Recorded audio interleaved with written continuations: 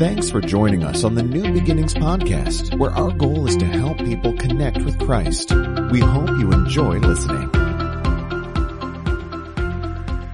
This is week one of our series called Jesus Is. If you have your Bible, go to Mark chapter 1 with me as we dive into these next 4 weeks.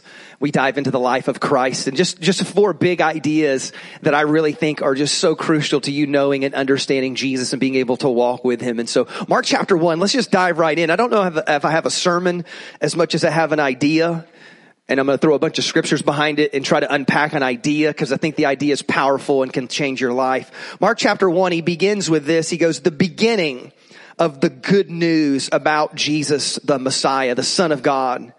He starts in just with like a huge, normally we would just read over this as if it were some generic greeting. Normally, because we're already at a church and 2,000 years later, we already have these preconceived ideas. But you gotta remember, Mark is writing this and he comes out with a right cross. He does not jab. He does not, feel out his opponent. He's just like, no, I'm swinging at you. This is it. It is the gospel, the good news of Jesus, the Messiah. This is again him saying he is the one sent by God. He is the Son of God. And it is written by the prophet Isaiah. So he comes out and he says, not only is this, but there's prophecy about this person. It's not just that he's the Messiah sent by God or the Son of God. This is the Lord, because the prophecy that he's about to read here is about God himself. And so he said, don't you know what Isaiah said? He said, I will send my messenger ahead of you who will prepare your way. A voice of one calling in the wilderness, prepare the way of the Lord and make straight paths for him. And so John the Baptist represents this kind of voice preparing the way for the Lord. He goes, so John, he appeared to you in the wilderness preaching a baptism of repentance for the forgiveness of sins. And the whole Judean countryside and all the people of Jerusalem went out to him confessing their sins. They were baptized by him in the Jordan River. Now, John was kind of weird. He wore clothing made of camel's hair and a leather belt around his waist, and he ate locusts and wild honey. And his message was this, though. After me comes the one more powerful than I, the straps of whose sandals I am not worthy to stoop down and untie. I baptize you with water. He will baptize you with the Holy Spirit. And at that time, Jesus came from Nazareth in Galilee and was baptized by John in the Jordan. Just as Jesus, everybody say Jesus. But just as Jesus was coming up out of the water, he saw heaven being torn open and the Spirit, everybody say Spirit, and the Spirit was descending on him like a dove. And then a voice, everybody say a voice, then a voice comes from heaven saying, you're my son, whom I love, and with you I am well pleased. This story is incredible here. It just starts with the right cross. Mark, just so you know, is the shortest of all the 4 gospels. It's the punchiest. It's the most action-packed. It's the quickest. It's just boom, boom, boom, boom. As a matter of fact, most theologians, because in the first century there was a church father that said, well, Mark was a disciple of Peter, and Mark's gospel is really just him translating Peter's version of the greatest story ever told. And so this is really, in some ways, Peter's, and it fits kind of Peter's personality. If you watch Peter throughout the Gospels, he's just all over the place, and he's quick, and he's fast, and he's sometimes sticking his foot in his mouth or doing dumb things, but he's on it. He's quick. And so this Gospel of Mark kind of represents that flow and that idea. And so, but Mark comes out, and he says so much in this first opening statement, but he gets eventually to this moment. And this moment's also recorded in the book of Matthew. You can go read it. It has a more detailed account, if you will, where Jesus gets baptized in the Jordan River. But what I want to take note of today is something that is hidden in the text and is something that we, again, would probably gloss over. Most of us, if we grew up in church, we would just make assumptions. We would, again, just have kind of this pre-wiring to say, oh, okay, yeah. But what you notice is, and what I had you kind of repeat back to me is that in that moment where Jesus is being baptized in the Jordan River, you have Jesus in the water, you have the Spirit descending on him like a dove, and then you have the Father speaking from heaven, beloved, this is my Son in whom I am well pleased. What you have here is a picture of the Trinity. Because again, like I said, you got Jesus being baptized, the Spirit's like a dove, and the Father speaking. You know what this is actually like is Mark, and the gospel writers do this a lot. They play on the Old Testament. What he's actually doing is playing on Genesis chapter 1. Because in Genesis 1:1, it says, in the beginning God created the heavens and the earth was without form and void, and darkness fell on the face of the deep, and the Spirit of the Lord hovered over that story is really what's going on here. Because in the creation account, you have God, right?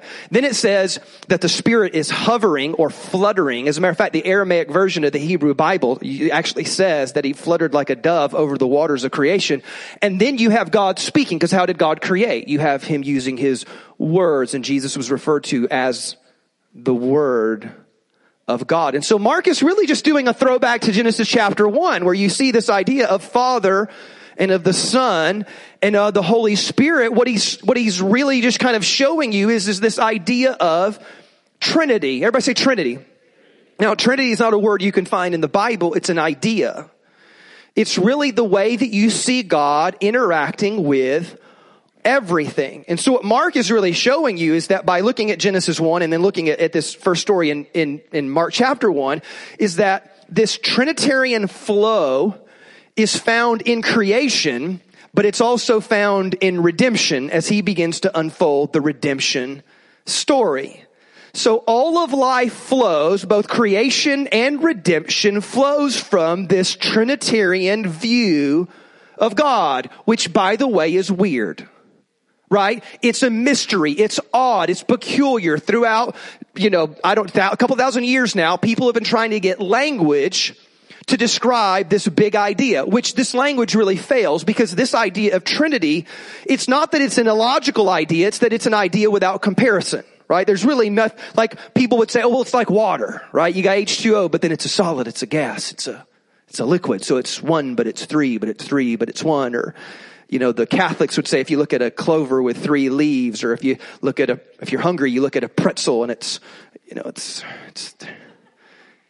or if you're a scientist, you look at the atom, right? And you have an atom, but then you have protons and neutrons, and then it's being flowed around by these electrons. Do we get nerdy? Guys, screw that. We get that out of there. So I don't want to bore you with science or weirdness or whatever, but we've been trying to figure out how, with our little finite words, how to describe the wonder and the mystery and the infinite godness that is. And we can't quite get our language to quite figure it out. But the writers of the Bible were picking up on this idea, because this is not just a Mark idea. This is found, as a matter of fact, if you go to the Apostle Peter or Apostle Paul, Paul says it like this. He says, may the grace of the Lord Jesus Christ, that's Jesus, and the love of God, that's the Father, and then the fellowship of the Holy Spirit, may he be with you all. You have this idea, it's just God's, and here's the deal. It's not that there's 3 gods. That's not what they were saying. They weren't saying there's 3 gods that just like each other,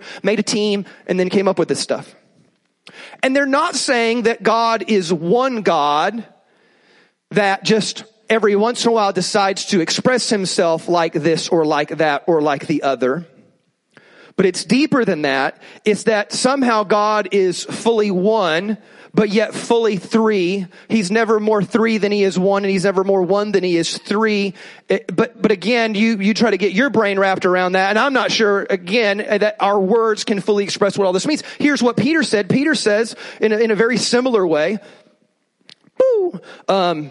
Peter, an apostle of Jesus Christ, to God's elect, who have been chosen according to the foreknowledge of God the Father through the sanctifying work of the Spirit, to be obedient to Jesus. And so they're like, and what's weird is that when you read the Bible, sometimes there seems like there's overlap.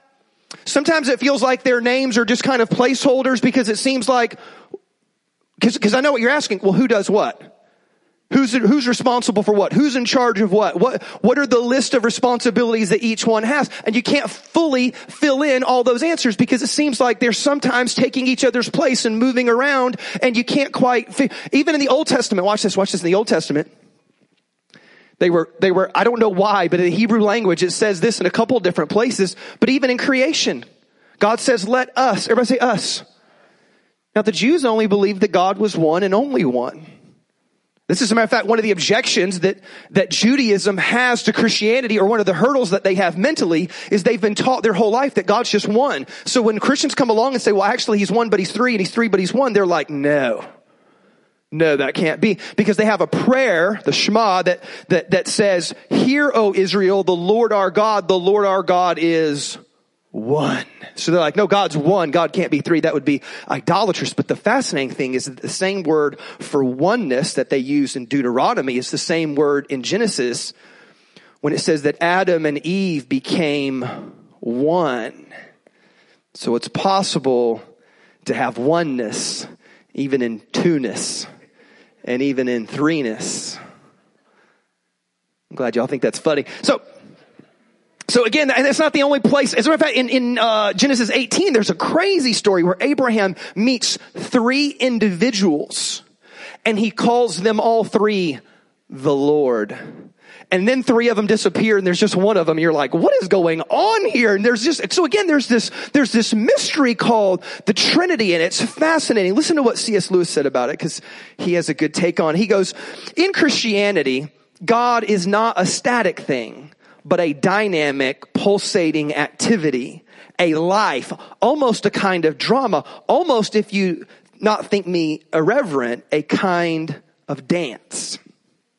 And so when you think about the reason why you can't figure out who's doing what, when, how, and who's responsible for what is because there's everybody say a flow.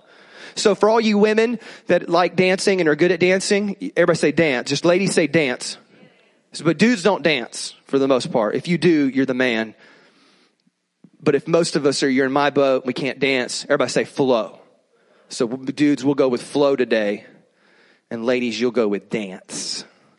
He said there's a flow, there's a dance, because what you find in the Trinity is this fascinating thing where it seems as though there's this beautiful rhythm and harmony. And the reason why you can't figure out where one begins and the other ends and who's doing what, when, and how, and wait a minute. So I pray to the Father by the Spirit in the name of Jesus, and you see this, okay, there's something going on here. Like, so, because somebody are always like, well, who do I pray to? I just pray. I promise God's not going to be like, well, wait a minute, you didn't do it right.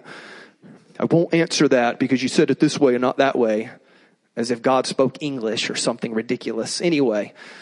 So again, you have to get this idea that there's a beautiful flow. There's this dynamic. As a matter of fact, the best way to maybe think of it is when John starts talking or describing this sermon that Jesus gives. He talks about in John chapter 16 that Jesus will leave, but the Spirit will come and the Spirit will glorify Jesus. So Jesus saying, hey, I'm out of here, but someone's coming after me and he will glorify me. But in the next chapter, Jesus is saying, Lord, I glorified you. Now will you glorify me? And then, so what you see is that you see this idea of this beautiful mystery, this rhythm, this dance, this flow of 3 in 1 and 1 in 3, where they are constantly self-emptying and other glorifying. Let me say that again. They are constantly in this mode and flow of self-emptying and other glorifying.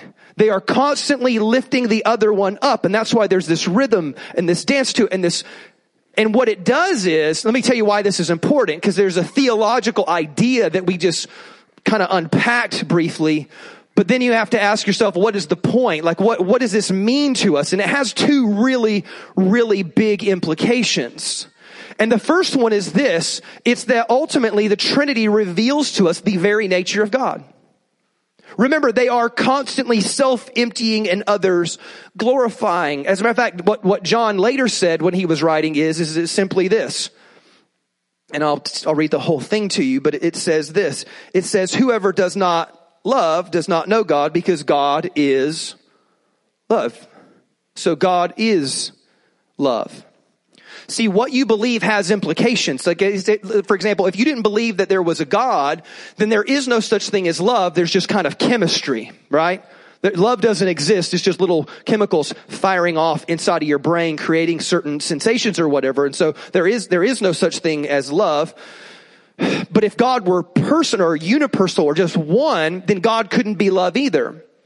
Because love is something that must be given and received. So God can't be just one. Now, if God was just one, he could be true, he could be just, he could be powerful, he could be all those things. But if God were just one, God couldn't be love.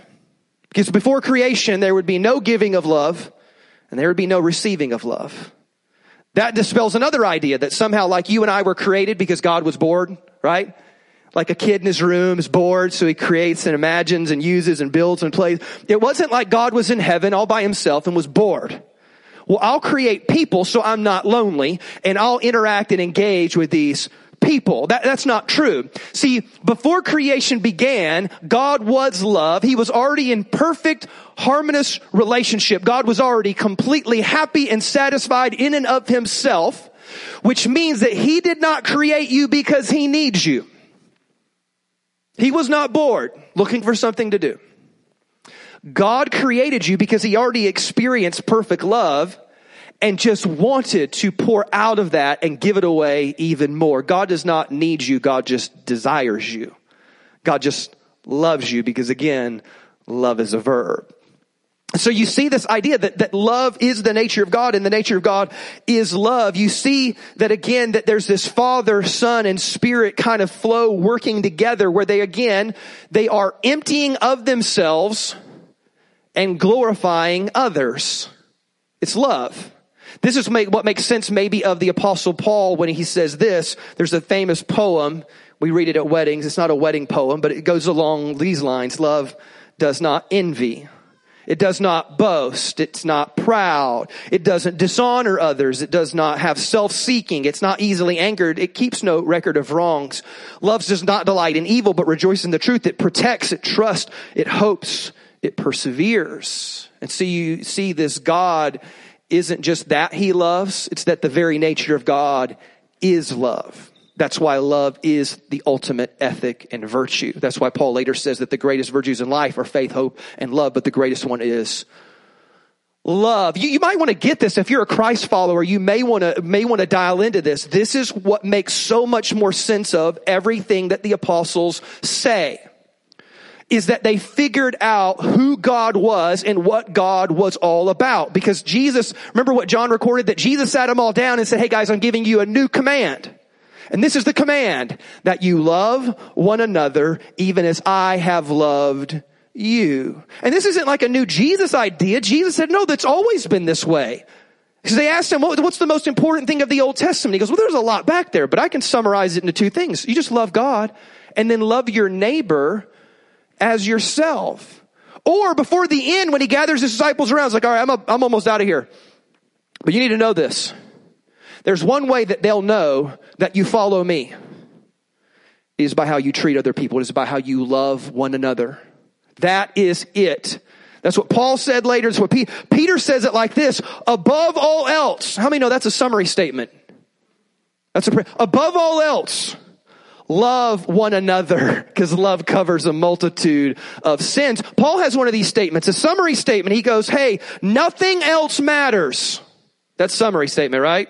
Like, disregard everything I just said. If you miss everything, don't miss this. Nothing else matters but faith working by. That's why Paul said you can have all the right answers and have all the right doctrines and be all correct about everything. But if you don't have love, you're obnoxious. You're like a gong. It's difficult for just to be around you. What is the ultimate? It is the very nature of God. That's why it's a supreme ethic. That's why. So what this shows to you is that not only does Trinity reveal the very nature of God, but actually Trinity gives you the blueprint for all relationships. Because if God is love, then what he's showing you is the pattern and way in which the world works. Is that for you? Okay, real quick, if you're married, give me a little hand raise. Okay, so watch this. Oh, you're very excited. Thank you. That was my wife. So if you're married, what it does is it becomes this blueprint for what does it look like to be an incredible marriage. It's two people who are all of a sudden self-emptying and others glorifying. Cause see, there's self-emptying. This is just me. Guys, focus real quick here. I always just assumed that I needed to be right. And I always assumed that I needed to win. I needed to get my way. And I found that I didn't do marriage very well because of that, because of my need to win and to be right and to get my way. And what I realized was that there's a rhythm to marriage, or a dance to it, or a flow to it. And every time I need to win, or I need to be right, or I need to get my way, I disrupt the dance. I'm stepping on her toes. Ladies, it's the same. Every time you need to get right, get your way, what you do is you're stepping on somebody's toes. And what great marriage looks like, blissful marriage, ridiculous marriage looks like, is two people that both self-empty and others glorify. That's what it looks like. Friendship is the same way.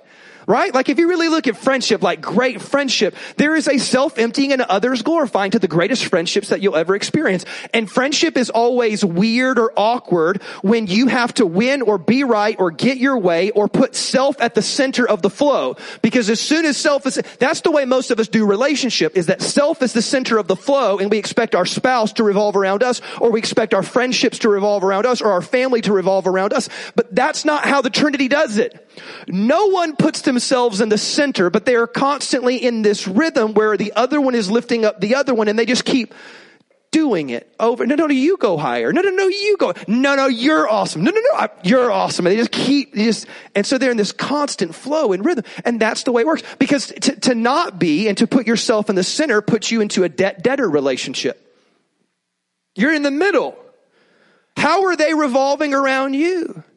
And this is why we get so upset. If you ever, listen, if you cycle through friends, you need to listen to me. If you cycle through friends, it's because you've put yourself in the middle. And this is why you can get easily offended or upset when they don't do what you thought they ought to do. Or they didn't say what because if they don't say what they ought to say, or if they should have said this instead of that, you're putting yourself in the flow. But a self-emptying person is constantly edifying others, lifting others up. And you don't live in this world where you need everything to go your way. You need to be the center. You need to be right. Which just shows you this. That the real obstacle to the Trinitarian flow is pride. That's the real obstacle. It's me putting myself in the center, because in the Trinity, nobody puts themselves in the center, but they self-empty and they glorify others. Anytime you live life where you need to be in the center, that is the problem to the dance. Because now you're not dancing. Now it's just weird. Have you ever been, I remember when you were in school dance, and there was that one person that was dancing alone? It's weird, right? No. There's a rhythm, there's a flow, there's a participation to it. And so again, what you need to do is figure out, okay, even in your church, think about this. In your church, so many people get offended because of what they did or didn't do, or what they said or didn't say, or how they said it, or how they didn't say it. And then you leave a church offended. But see, again, you've put yourself in the center and you've made yourself a target for offense, where you can, why? Because it's all about you. It's all about self. This is why, if you are at all able to, you have got to serve and engage and participate in a church. If you're not serving and engaging and giving and participating, you're not in the flow. You're the person at the dance that's sitting, you're the dude that won't dance. You're too cool, or you just don't know how, or you're afraid to. And you're all on the outside looking in. That's what it's like for some of you at church, because there's no participation in the flow. And if you're at all able, depending on your capacity, you got to engage in the participation. That's what makes the life of a church great. That's what makes any friendship great. That's what makes any marriage great. You got to participate in the dance and in the flow. And the way that you do that is you have to self-empty. Pride is the ultimate obstacle. It is the thing that totally gets in the way. This is what C.S. Lewis said about pride. And if this makes any sense to you, again, you wrestle with this. But he said, you can tell how much pride you have by how much prideful people bother you. I thought, they really bother me. I don't like this, Mr. Lewis. Because Mr. Lewis was calling me on my junk. It's like he knew. He goes, no, prideful people bother you, because once you get into relationship with somebody else, or you get around it even, it's your pride rubbing against their pride that actually creates the friction. If there was no pride within you, you just wouldn't care. You'd be like, that's all right. It's no big deal. But see, when you have to be the center and it's all about you, and you find somebody else that wants to be the center too, that is annoying. Can you believe him? Can you believe her? Did you see what she said? Did you see what did they take the center away from you? They took your spot. And so there's this battle. This is why pride, most of the time when we look at pride, we look at maybe, we look at people that are rich or smart or good looking, right? And then we're like, oh, they're so arrogant because they just think they're so smart, or they think they're so pretty, or they think they're so rich, or they think they're so whatever. And just listen, Pride takes no place in being rich or smart or good looking. It doesn't. Pride takes place in being richer, smarter, more, better, good looking than whatever. Gooder looking-er. That's what pride really wants. Because if everybody were equally rich or equally beautiful or equally smart, nobody would be proud. You'd have nothing to be proud of. Why? Because you're not, but pride puts me at the center and says, I'd like to be richer or smarter, better looking-er. Is that a word? More better looking. Hotter. So, you can put an ER behind hot. So it's the pride that wants to elevate. And so again, in any dynamic, in any relationship. See, again, if you ever met a truly humble person, what you would realize about them is this. Because we have some false notions of humility too. A humble person is, when I say self-emptying, I don't mean like putting themselves down. That's not what I mean.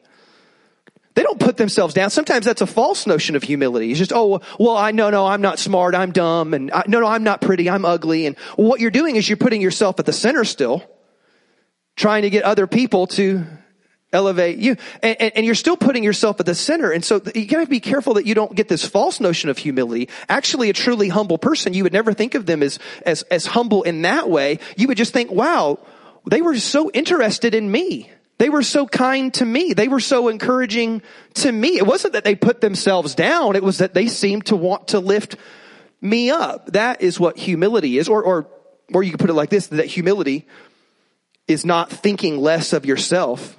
It's just thinking of yourself less. I don't put myself down. I'm not like, oh no, I'm an idiot. I'm the scum of the earth and I have cankles. Please, no. No, that's ridiculous. That is pride in reverse. Because now I'm just trying to get more attention for me and put me back at the center. No. It's that I don't even think about how smart I am or how pretty I am or how big my ankles are. It doesn't even matter. It's irrelevant. It's just thinking of myself less. And I live in my marriage trying to self-empty and others glorify them, lift them up, encourage them, put them ahead of myself in my friendships, in my church community, especially in my marriage, which is so challenging. But again, there's a battle many times in marriage. The reason why we struggle is where there's a battle. And the most blissful marriage is where two people self-empty and the others glorify. That's great friendships. Why do the best friendships just have a natural flow? Because there's no debt-debtor relationship. There's not you owe or I deserve or you should or you ought. No, there's just give. And when two people just constantly give into the other person, there's a dance, there's a flow, there's a harmony, and it's beautiful. In a church, when it's not about, well, I didn't like this and I need this and you ought to do more of this and y'all ought to do this and I need more of this and you. Okay. What if you just participated in the dance and self-empty and others glorify? Because if you got into a community where everybody did that, then everybody is being elevated. Everybody is being lifted up. Everybody is drawing closer and closer to Christ. Let me read these words in light of everything that we've just talked about, and I'll start to wrap up here. So, Philippians chapter 2, look at how the Apostle Paul describes Jesus. It is exactly what we're talking about today. Philippians 2 verse 1 says, therefore, if you have any encouragement from being united with Christ, if there's any comfort from his love, if there's any common sharing in the Spirit, if there's any tenderness and compassion, then make my joy complete by being like-minded. Having the same love, being in the one spirit and of one mind. That sounds like rhythm and dance and harmony. Don't do anything out of what? Selfish ambition or vain conceit. You don't put yourself in the middle.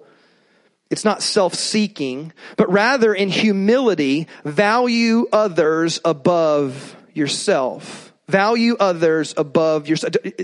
It's not that you lose any value. That's sometimes what we're so afraid of. We think that if we encourage somebody else, that they will somehow become more valuable than us. As if we had value, and if I encourage, I somehow give it away and become less valuable. That couldn't be further from the truth.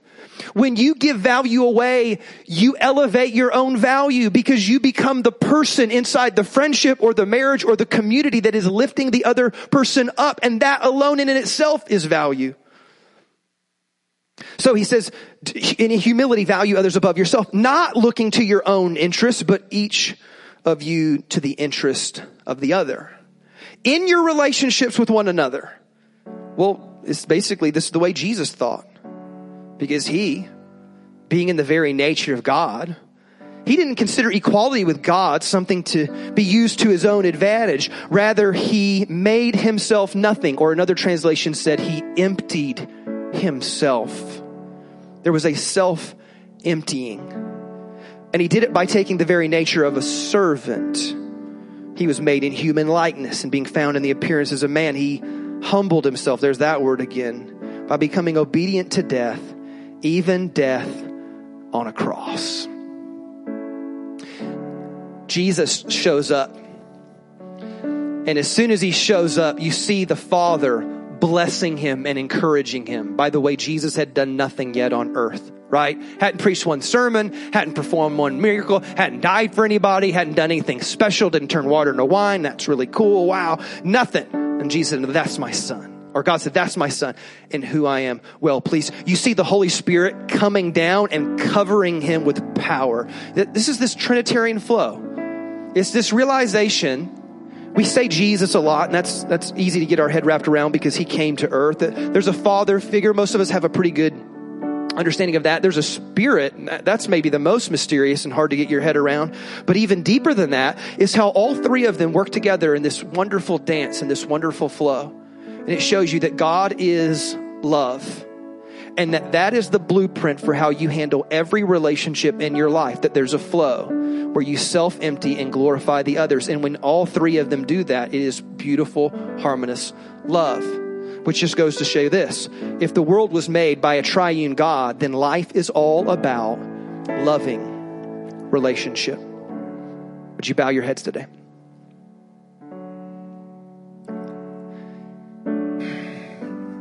To look at the life of Jesus is incredible, but I thought before we look deeper into just his life and his words and his miracles and things that he did, I thought, man, it might be good to just remember that Jesus did not come here completely on his own, but he was connected to something so much bigger and greater than we could ever imagine, something greater than we can even have words to fully express, or even that our mind can fully wrap itself around. But what we can glean is this, is that God is love.